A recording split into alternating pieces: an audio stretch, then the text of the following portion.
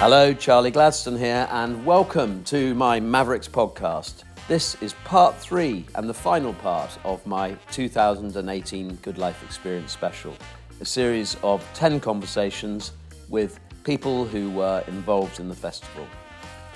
First up is Jim Parkin. Jim is the man responsible for modelling the Shaun the Sheep models that Aardman have made so internationally famous. He is also the creator of the amazing Scene Machine and a really long-standing and passionate friend of and advocate of the Good Life Experience. This year he gave his first talk, which was titled Finding the Play in Clay, which was actually a brilliant talk. I don't get to see all the talks of everyone that I introduce because I introduce most people on stage, but I'm always lucky enough to capture 20 minutes or so of each talk, and Jim's was definitely a highlight. I am Jim Parkin and I'm from the amazing Scene Machine, and this is my 4th year at the Good Life Experience, and I've just been on at the Academy. Well, I think my earliest memory probably was at home with that kind of standard pack you'd buy from the newsagents, you get a rainbow of colours in ribbons, and it would have a picture of some characters that you could possibly make. But I was never really interested in making whatever they had on the front cover. It was always turning it into something else and either cutting it into little bits to either make little houses or mostly making characters. So yes, probably from I'd say maybe 4 or 5 was when I first graduated from Play-Doh, which I really hated because it was so soft and it wouldn't stand up. So I was that kind of frustrated child that was kind of already kind of exasperated with the materials that I had. So to move to plasticine was really freeing and exciting. All sorts of different stuff when I was young. Obviously things like Ray Harryhausen to the monster movies were still a great influence today. And that again kind of very arts and crafts thing. I still have stuff like Button Moon and things like that as well. Really good storytelling, but done very, very simply, I think. And that's what's kind of carried on throughout my career. And also what I'm driving to now, a kind of a hark back to simplicity and the craft, I think, really, is what I really, really enjoy. In animation terms, I think the Scene Machine being really birthed at the Good Life Experience has been a real career highlight. So actually, this has been the birthing of my own project and the proof of concept of something I've been playing with for years. So to be able to bring it back and have such a strong reaction to it from the public, and to be able to create these amazing art pieces and the film that I can then share with the community of people who've come to the Good Life Experience and shared that, then they can watch it afterwards, has been a really brilliant thing. So it's proved a concept, and also it's kept me kind of entertained and kept me enthusiastic about the job that I do. Yeah, I think the Scene Machine kind of grew very quickly from a kind of trial thing we did at a conference, and it was just this thing of being able to play with clay and pushing it in a different direction. And I thought, then actually that thing of sharing it with people that didn't generally play with clay or paint and allowing them to get into the arts as well was quite, it was really good fun actually. It was a challenge, but to create something that was actually artistically satisfying as well as entertaining as well. Brilliant. Well, the amazing Scene Machine was partly born from the fact that people would look at the pictures and say, that's amazing. So it's also a love of the wordplay of Victorian shows and sideshows and things. So actually started off in more of a kind of Victorian sideshow thing, and is now actually simplified down into this bright coloured, really joyous thing. And the Scene Machine is an animated event experience. So we capture the magic of your festival, your party, your opening, your day at the museum or whatever it is, and we bring it to life through the medium of clay, and we create a scene. The Good Life Experience is a giant swan song for the end of the festival season for us, and it is a giant playground, really. I'm often frustrated by my show because I want to escape and I want to run off and make a bow. I want to make sausages. I want to cut up a deer. I want to go and clout a nail with the blacksmiths. I want to have a play with a peg loom, or I want to turn a bowl or have a go at raku. And there's just such a world of stuff to play with. And as an artist, that opportunity to be given permission to play with other people's things is really thrilling, and actually the music's incredible as well. So so the whole thing of kind of this melting pot of creativity, it's just really exciting, and I don't think there is another festival quite like it. Yeah, I think people do take a great deal away from the Good Life experience. I think physically they take away incredible gifts and bits of clothing and souvenirs, but also I think they take away a kind of broader awareness of music, of the arts, of foraging or food, and art. So you actually kind of just a broader spectrum of what's out there, and actually hopefully with the tools to be able to go and do it themselves, and that confidence to go out there and try something new, be it food or be it art or be it sport as well. Next up are Andy and Sarah Middleton. Andy is one of the co-founders of the Do Lectures and a passionate advocate of and operator in sustainable business and B Corps, and very, very much involved in the exciting future of Wales. I said when I was introducing them on stage that this was the first time that Andy and Sarah had spoken together, but I didn't really mean that because they'd been married for 30-something years. It was the first time that they had spoken together at a festival or in a talk, and Jim sat down with them after the talk and had a chat. I'm Sarah Middleton, and I've been talking on the Academy around making the connection with heart and soul about living a life of passion. I'm Andy Middleton, Sarah's husband. This is our first talk we've ever done together, which is a fantastic thing to have done. And for me, the exciting bit's been connecting the big shifts that need to happen in the world with how people connect their passion to that in a way that they believe they can take action. So the way we ran the talk was framing the kind of big picture bit, and then the individual accountability, the individual opportunity to make things happen. So my first part focused on both the sense that the world is getting to be a better place. We are reducing poverty. There's a lot of really good things happening, and there's a lot of huge shifts that are still needed. And those shifts need to start with us paying real attention to what's going on around us and the scale of change that's needed, a level of risk associated with those shifts. But recognizing that, first of all, has to happen with us personally hearing that kind of call for help. And it was in responding to that call for help that Sarah kicked off her first piece. Yeah, which was very much around how we don't listen to the messages. It's kind of, we know there are problems on the earth, and you just have to switch on a TV or a radio to hear what's going wrong. And yet we're still living in a place where we're not quite believing it. And so it was really just raising awareness around our mind dialogue of just believing that and playing small. So it's actually allowing ourselves to play from our heart and soul. And when we access that consciousness and move into that realm, it frees us up to be more authentic in our lives and to start living a life with passion. And my belief is that if we all were to start living that way, then we don't need consumerism. That model is breaking anyway, and it would break that much faster when we believe the happiness is inside of us. So really just talking around that point in that first section, and as Andy said, is that we weaved in and out of each other, and so he went on to talk about... Well, I suppose there's a lot of people I talk to think that the epic things are for other people to do. And I think one of the things that's really important is to understand that a lot of people do average, who just people like us, who go on to average things. So I shared some stories from the Do Lectures, from people I've met around here who are doing amazing things, whether it's around bakery or house building or doing things in a different way, to recognise that if we surround ourselves by stories of people doing cool shit, that starts to become the normal framing for us rather than thinking, I could never make that happen. And then on the back of that, framing these bigger ideas, I then hand it back to Sarah to talk about, we ran through an exercise about how individually we can connect those possibilities with the first steps that we take. One of the things I really love here, that with almost everything here that I see, is around getting involved.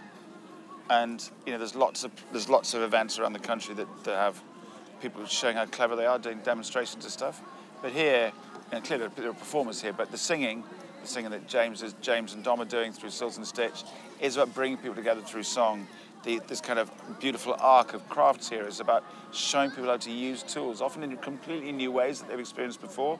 So for me, when you build human relationships through the acquisition of skills, and rather than, you can do that lots of ways, but when you do it by doing something together, it's really different. So I think we're building that sense of community is lovely here, and many of the people I've met on workshops and singing, you see in gigs, and you can have a conversation you can't have with strangers.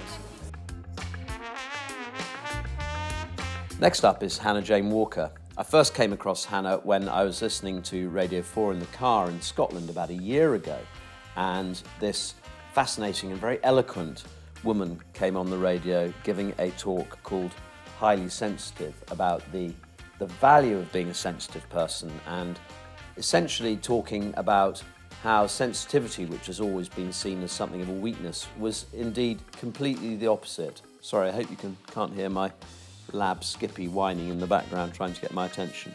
Sorry. Hannah Jane Walker was talking about this notion that sensitivity is incredibly valuable, and recounting her own experience of being sensitive. Listening to her on the radio, it really struck a chord with me, and I pulled over the car and made a note of her name. And that night I looked her up on the internet and sent her an email. And it turned out that an enormous number of other people had contacted Hannah, because this talk had resonated as deeply with them as it did with me. But anyway, Hannah and I agreed that she would come and speak at the festival, and so here she is. My name is Hannah Jane Walker. I'm here doing a talk on sensitivity with some questions afterwards, and I was on at Speaker's Corner. My talk is about the value of sensitivity, and my experiences growing up of being a very highly sensitive child, which makes up 20% of the population. 20% of the population can be termed a highly sensitive person. And I was talking through the benefits, downfalls, and stories that go with sensitivity and how powerful they can be. I'm a writer. I write poems, I write performance poetry and page poetry, I suppose it's called, and I make shows, which aren't plays, which I'm in, and I write articles. Everything I ever make involves metaphor, so it depends where you draw the line on what poetry is, I suppose. But yeah, my starting point with everything is always to think about what that means in terms of how that would be represented in metaphor. Where that then ends up, whether it's on a stage, in a book, in a piece of dance, in a talk, that kind of varies depending on what's most appropriate, I suppose. My earliest memories of getting into doing this are I went to the University of East Anglia, which has a really amazing creative writing degree, and I was too scared to apply to do the creative writing degree because you had to send in a portfolio, and I thought I'll never get in, so I didn't. So instead I just made friends with lots of writers when I got to university, and my boyfriend at the time, he's now quite a well-known writer. In fact, all the people I made friends with are all really quite famous writers, I suppose, in their own right. And one of a poet called Luke Wright, and he curated the poetry stage, which no longer exists, at Latitude Festival. And one of my very first memories of doing a gig was somebody dropping out of a slot at Latitude and needing to go up in front of like a massive audience and read some poems. And I did it, and I was terrified, and then completely exhilarated afterwards, and thought, yes, that's what I want to do forever. This is my first time at the Good Life Experience, and I'm so happy to be here. We're staying in a beautiful bell tent, and I've really enjoyed waking up and looking at the castle. I presume it's called a castle. It's so beautiful, and soaking up the environment. It's really lovely to see my family here. I can see them right now. Oh, my daughter's made friends with another toddler. They're literally just running up and down, and just seeing her be outside and be happy with being outside is a real joy, to be honest. I think people can walk away from a festival like this and it can change them. I used to regularly go to the Hay on Wye festival, and I remember going to see an Al Gore talk when he was doing the Inconvenient Truth talk, and it completely blew my mind, and I came away going, wow, I'm not saying I am like Al Gore, like very far from it. Maybe some of the other people speaking are.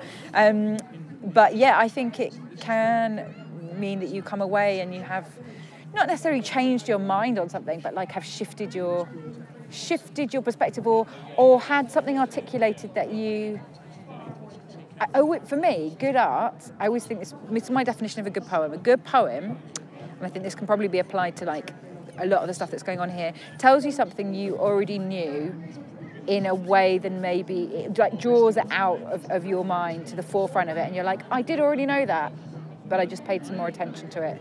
And isn't that an interesting thing to hold in your mind for a while? What is coming up for me? I am currently working on a stage show called Highly Sensitive. It's my very first solo show that I'm doing. And I'm going to be making that from January. It's premiering in May in Cambridge at the Junction. And I'm currently being made Associate Artist for the National Centre for Writing, which means I'm doing a huge archaeology poetry project, just kind of looking at like how communities engage with what's under their feet. And a circus show and pushing the kid books out to publication, and I finished my first poetry collection as well, which is called Shark! !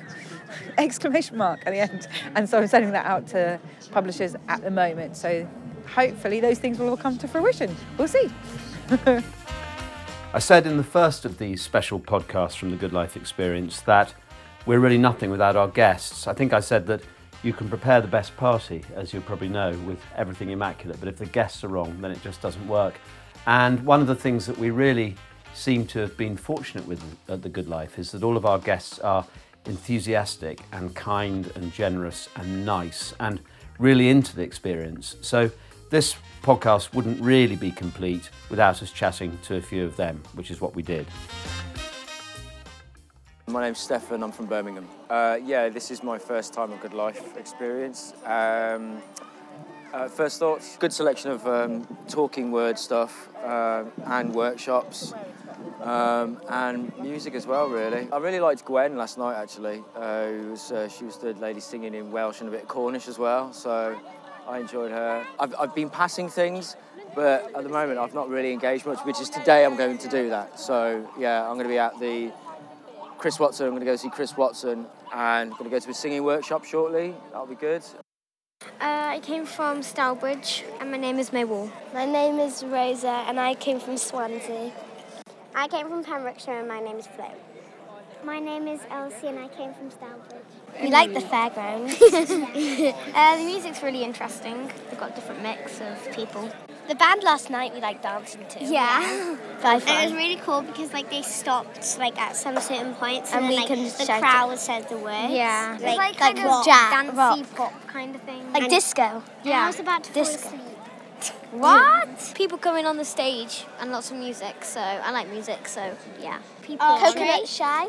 I can't do archery. I can do archery. I can't do archery. No, she can't. My name's Lawrence and we've come from Chester, so not too far away. My wife was the one who heard about it, so I think some friends of ours had been here before, last year or the year before, and that's how we heard about it. First impressions, it's nice and relaxed, child-friendly, which is important for us. The relaxed part of it really is probably the main thing that we're looking for. I'm looking forward to the music tonight, seeing Norman J DJing. That's a big thing for me. But we're going to try and get to the foraging workshop. I would have been in the lake swimming, but for a knee injury, so I can't get in there. It's trying to find something the kids will like, but I think we've discovered they're happy just playing over there. So me and my wife are both vegans as well, so it seems to cater well for us, which is another thing. I was down in the farm shop last night, looking at booking it for next year, because if you book it now, there seems to be a big discount, so we're probably going to look at doing that. Probably bring some more family with us next year or something like that. Next up is Joe Minahane, the creator of Floating, A Return to Waterlog, which was the winner of our inaugural film prize at the Good Life Experience. This was sponsored by Aberfoyle's Gin, which is a Welsh gin brand, which is a really interesting brand. And we had 1,609 entries, which completely blew us away before we actually had to close the competition to entrants. The prize was £1,000 and a bell tent at the festival, and we're going to be continuing with it next year. And so here is Joe Minahane. Okay, my name is Joe Minahane and I'm talking about my book Floating, A Return to Waterlog, and I am going to be on the Caught by the River stage. So I'm going to be talking about two things really. The two things that my book is about. So that's wild swimming and anxiety, and how those two things sort of interact for me. So I started wild swimming about 7 or 8 years ago as a way of dealing with the anxiety that I have, that I still have, but it's sort of a way of me finding a sort of, I suppose it's some kind of nature cure.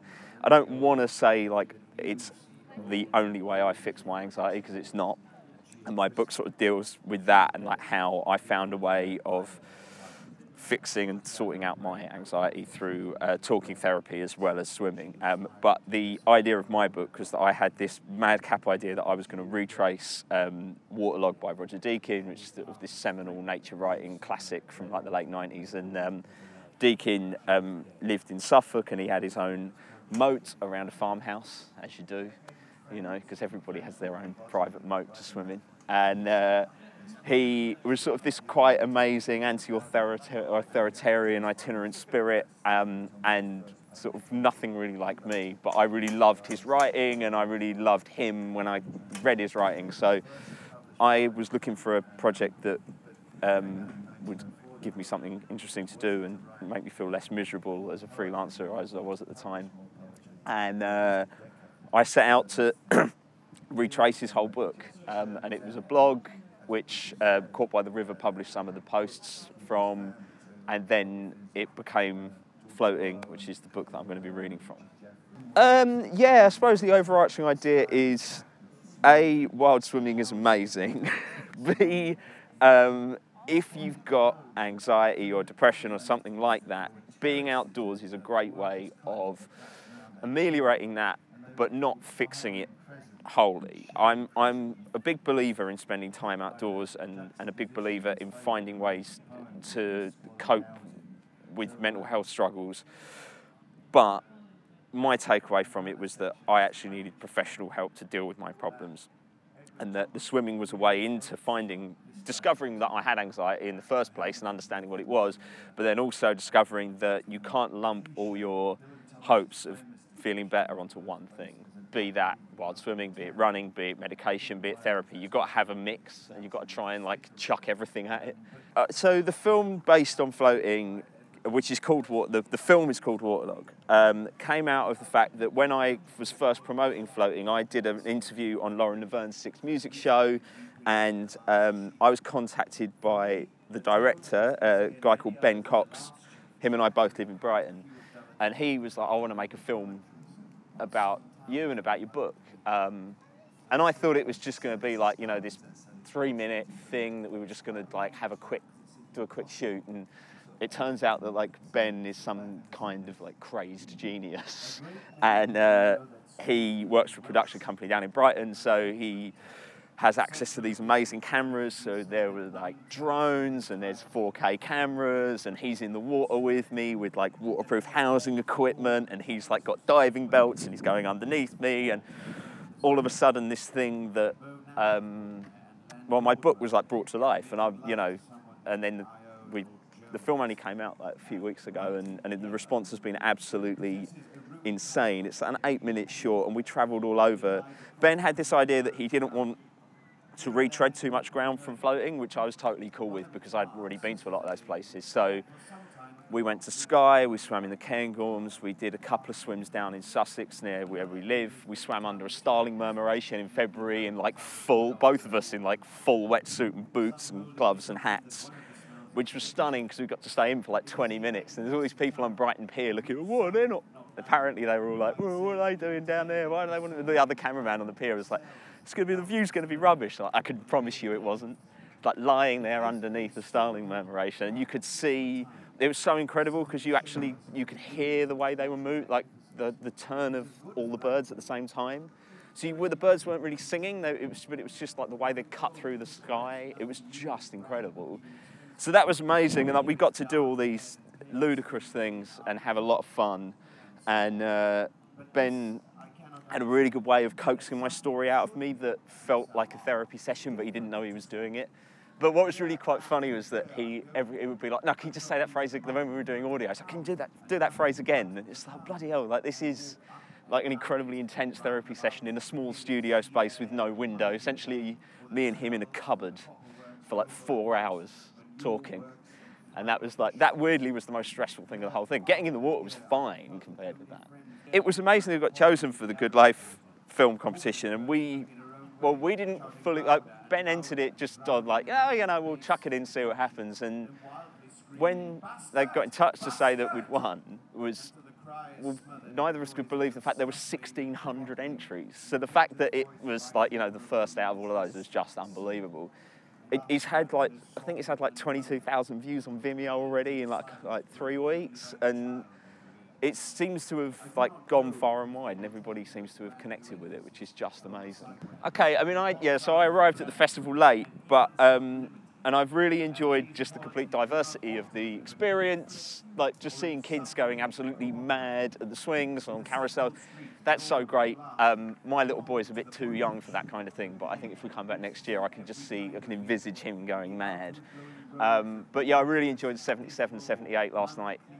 Heavenly Records always sign great bands, so some of my favourite records on their label. And it's just been a really lovely vibe. Just being able to go down and have a swim before doing my talk is just quite a nice thing to do. And it's just a novelty for me because I live in Brighton, so I swim in the sea all the time. So just be able to get in a lake, it's quite, not have to worry about currents and waves. Next up is one of our long-standing makers. It's Carla, who does raku firing of pots and has been with us now, I think, for 3 or 4 years. Hi, I'm Carla Pownell. I'm here at the Good Life with 4 other potters, glazing and firing a raku kiln throughout the whole 3 days. Okay, raku is a Japanese form of firing pots. It's quite instant. They're in the kiln for just about 25 minutes. They come out at 1,000 degrees and go into sawdust. It's very, very exciting. The colours we use are 2 primary colours. They could be a white, which will go to a crackle white, or a turquoise, which can stay turquoise or go to a beautiful copper colour. But it's all in the hands of the gods, of the kiln gods. Okay, my journey started way back in school in the 70s, touching clay and art, and then landing my perfect job as an apprentice potter. And then it's just life. It's just grown with me. I've always had a wheel and a kiln, and it's just always been a part of the oxygen that I breathe. I've got to be honest, it's one of the best festivals that I've been present to do. Fabulous family atmosphere. There's so much to do. There's so many different hands-on events and other things, the music and the storytelling and the visual things that people can see, but it's a whole family and dogs and mums and dads and aunties, uncles and grandmas. It's one of those festivals. It's a fabulous one to come to. Growing up now, it's not as tactile because it's all computers and you sit in front of screens, and I think this is just the ideal opportunity. This is what my mum and dad would have done to me, and I'm over 50. And I used to do this whittling when I was camping. It's all that kind of brought together on one great big festival. It's fabulous. Alice Guy is a customer of one of our businesses, Peddlers, and someone who I've admired from afar on Instagram for a long time. I think about a year ago, she decided that she was going to try and live with her family, her husband and young children for a year without using plastic. And she started posting about this online, and it was clearly something that was very much in the ether, and indeed something that we're trying to address at the Good Life Experience. So I asked her if she'd come and talk, and she agreed. It was the first time she'd done any public speaking about this year without plastic. But the tent was rammed with incredibly engaged and interesting people. And so here is Alice Guy. Sure. Okay, so I'm Alice Guy. I am based down in Brighton. I was chatting at the Good Life about living plastic-free and what that's changed for our family in the kind of positive that's brought to us, and I was on the speaker's corner. The talk was looking back at the last 20 months that my family and I had lived plastic free, and how that's broadened out to kind of moving towards zero waste living as well, and kind of thinking about the kind of benefits that's brought to us as a family, and the changes it's made to our home. Yeah, in terms of the key ways that we've gone about it, I think kind of we started with a few sort of ground rules, which was no online shopping because of being unable to control the packaging that comes with that.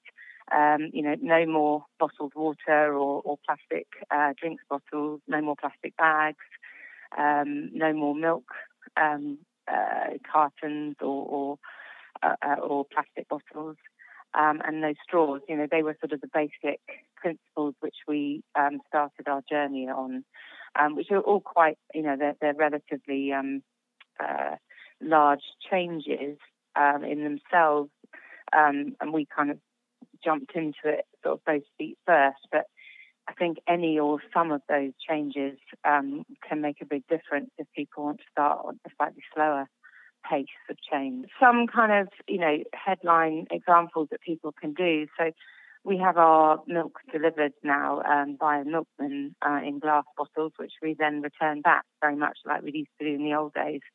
And that can be, there's a nationwide sort of website that tends to do that called milkandmore.co.uk.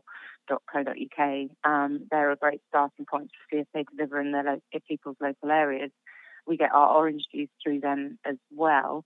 And then we've kind of been able to find several local shops, greengrocers who sell everything loose that we can put into paper bags. The same with water-dried goods. We can get them. We've got shops available to us where we can get all our kind of food, dried food loose, and we weigh out what we need. So it's sort of finding the solutions local to you that are available. And there are several kind of websites. If people search, plastic-free living, for example, on Google, they can probably find information in their local area of zero waste shops. And also, I did write a kind of blog post for Good Life Experience that's on the website as well, that kind of offers up a whole host of hints and tips, from everything from sort of deodorant down to toys for the kids, so there's a lot of kind of useful hints and tips on that as well. Yeah, so it was our first time attending Good Life. Sophie from the Good Life had got in contact with us earlier in the year, having seen the stuff I'd been doing on Instagram. And it was amazing to talk at. I think kind of as a festival, it's so creative and kind of, it's nice that it's quite small, so you can get a feel for everything that's there. It's really accessible from a camping perspective. But then still to have some great music, Norman J was awesome, Go Team was awesome. It was just a really fun event. And I was there with our two kids who are 11 and 6, and they loved all the kind of whistling and the T-shirt printing and all the kind of creative stuff. And then there was all the speakers and the kind of more craft orientated stalls and everything that were great for the grown-ups as well. I just felt it offered up something for us all in a really nice package. Ben Fogle has just climbed Everest. I don't know if you saw the TV programme or the TV programmes. It was edited down, I think, into 1 hour by ITV, having been on CNN over the course of 3 programmes.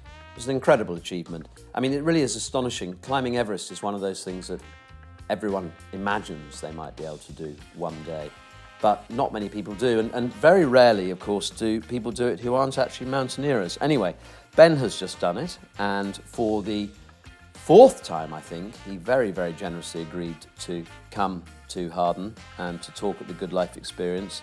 He spoke on Saturday afternoon to about 2,000 people on our main stage. And here is Ben talking to Jim after his talk. My name is Ben Fogle, and I'm here at the Good Life Experience to talk about some of my travels and adventures, and most recently climbing Mount Everest. And I've been talking on the main stage. Today was mainly about my most recent expedition, which was climbing Mount Everest. Probably one of the hardest, most dangerous things I've ever done.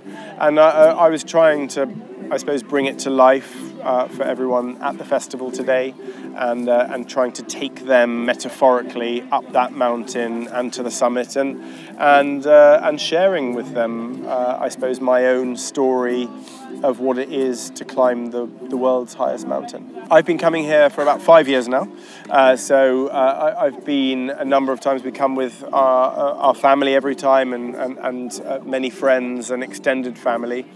And I love it here because this is a sort of like a more civilized version of my job, going out to live with people that whittle wood and make fires and forge their own knives. And it's great to be able to give my children a little insight into the kind of the world of bushcraft, the world of craft generally, and a kind of simpler way of life. People's lives are so fast now. Everything is fast. Information is fast. Things happen very fast. We're inundated. It's an assault on our senses. I actually don't think our brains have kept up with the speed of technology. And I think the result is that we're looking for a simpler life, and we're looking for a slower life.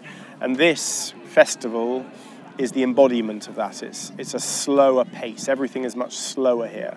You have time to think, to dwell. You don't see people rooted to their smartphones or tablets. It's a much more wholesome, earthy experience. And I think for many of the people here, who probably the majority live in cities and are probably hooked into that commercial, materialistic world, this is the antithesis to that. And I think a lot of people are looking for that in their lives, and a lot of people are looking to slow things down. And I think this is a place to either find inspiration of how to do it, or it's a way to temporarily press pause on this hasty world of ours. I think I'm very lucky. I've been inspired by lots of people. Yes, I think one of the shows I did actually, so mine's probably a bit different to some of the people you've been chatting to here, because I'm going to direct people to my new series, New Lives in the Wild, which starts on the 25th of September on Channel 5, and I go to visit a man called Robert. Robert lives in, I think it's Tennessee, if I remember correctly. We filmed it nearly a year ago. And he's a cabin builder, master cabin builder, all by hand, cutting all the wood, lathing it all by hand, no machinery. And I think he was truly one of the most beautiful, inspiring people I've ever met in my life. Hounded by the authorities his whole life because he doesn't conform to society's expectations, because he's never hooked into the system. And I think if people want to see someone, want a little insight into a truly exceptional individual, go and watch Robert, who I spent about 10 days with, because I think he will have a deep, profound effect on you. This year at the festival, we've introduced a much more robust Welsh area. We are in Wales, and we think there's a huge amount of really exciting and engaging stuff going on in Wales at the moment. And in many ways, the Good Life Experience is acting as a sort of magnet for a lot of those creative activities and creative people. But we had our own Welsh area this year, and Fiona Collins was telling stories in Welsh there. Okay, so I'm Fiona Collins. I'm a storyteller, chwedlau Wraig, and I was asked to come and do some storytelling in Pen Bar Lag, the Welsh language stage here at the Good Life. But I live relatively closely. I live in Denbighshire, which is the next county over. So, yes, I did know about it. So I was pleased to be asked to come and take part. Well, I've been a professional storyteller now for 26 years, and I've been earning my living that way. And one of the things I do is work with children and young people, and if they're interested in storytelling or if they're interested in theatre, I do say to them, you know, it is a viable career choice. You'll never be a millionaire, but if you want to follow your dream, it's a great thing to do. Well, today I decided I would tell one of the stories from the Mabinogion, which is a collection which is at least 800 years old. We have two written copies of these stories from 800 years ago, but clearly by the shape of them, they were all stories they were being told before they were written down by scribes. And the Mabinogion is really unique to Wales. There's nothing like it in England or Scotland or even in Ireland, which does have a very rich tradition of tales and legends. And there are 12 stories in the collection, all of which I love.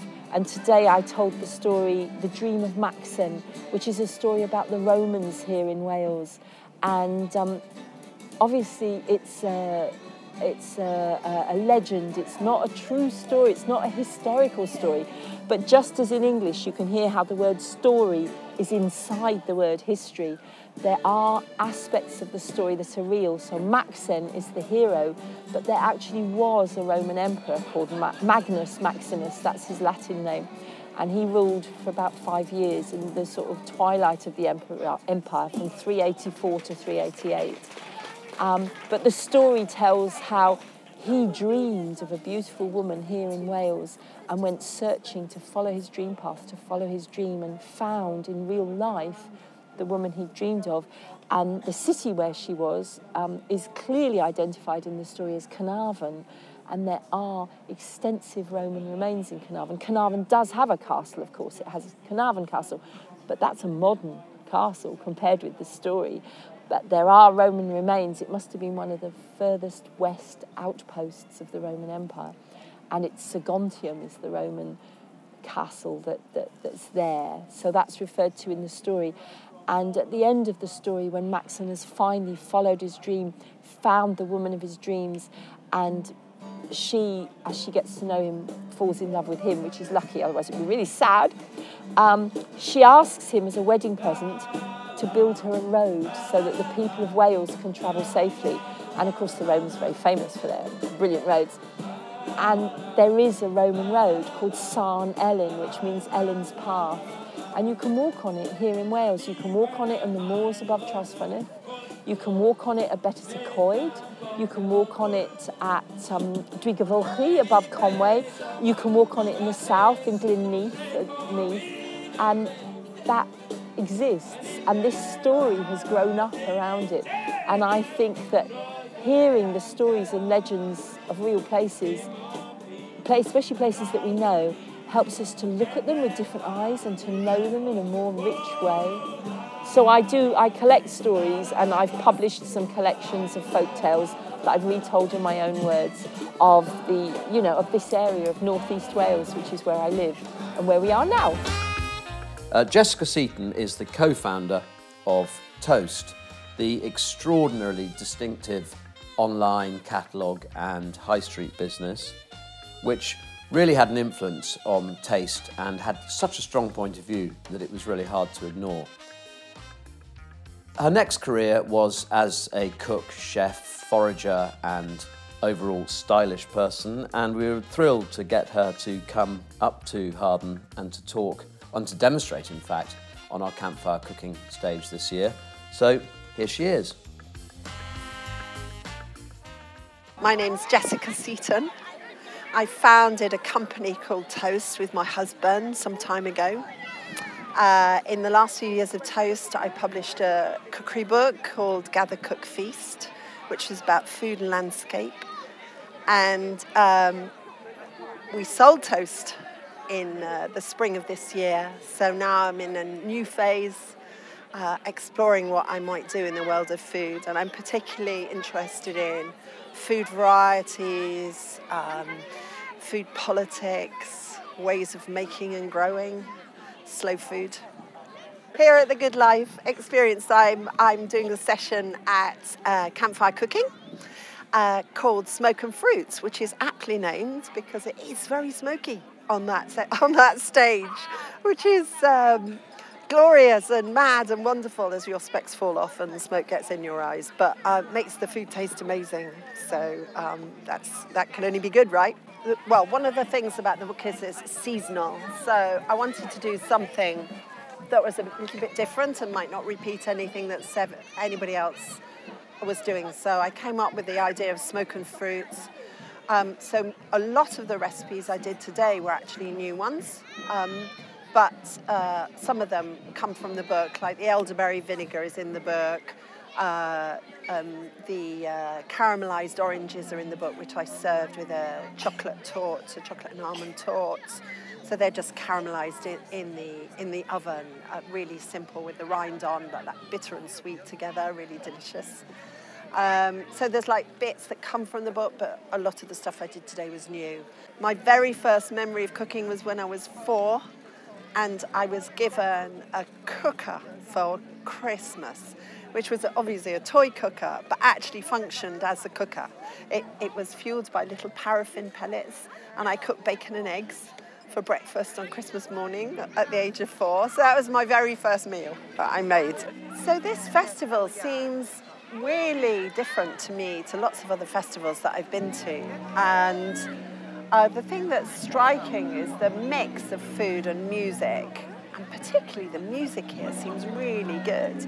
So there's lots, there are other festivals that mix cooking and outdoor things and nature and, kind of down-homey stuff. But the music is not as good as it is here, I don't think. So I think that's really brilliant. And the atmosphere and everybody, the way everybody's so chilled and helpful. I really care about this as an issue, the fact that many people are stuck doing jobs that they feel, and this has been proved, I think, by research, that a really high proportion of people in jobs, especially in London, but also in other cities, they're doing things that they really feel is meaningless and has no sort of value. Like being a teacher has value, being a nurse has value, but being the PA to the CEO of the marketing department, filling in forms, just doesn't feel like it has any kind of point to it. And I think people need value in their lives. They need to feel purpose, and there's no greater purpose than just making something yourself and having the thrill of having done it and seeing it and holding it in your hands. With food, with making music, with making objects, it's all the same thing really, isn't it? It's just getting down and doing stuff directly yourself, connected with it. So I don't think this is going to go away. I think it's going to be more and more and more, and that can only be a good thing for people and their health and well-being. Right, that's it. I hope you enjoyed that. It was an amazing year. Tickets are selling really well for next year. We're going to make it a bit smaller. We've decided that we don't want to have a huge festival, we just want to have a really great festival. So please do buy your tickets now. They're obviously cheaper at the moment than they will be later in the year. We would love to see you. If you did make it, I hope you've enjoyed this. If you didn't make it, I hope you enjoyed this. And either way, I very much hope you'll come next year. Thank you to you, and thank you in particular to my friend Jim Friend for his interviews here, his editing, and all of his technical advice and support with this podcast. Okay, see you soon. Bye.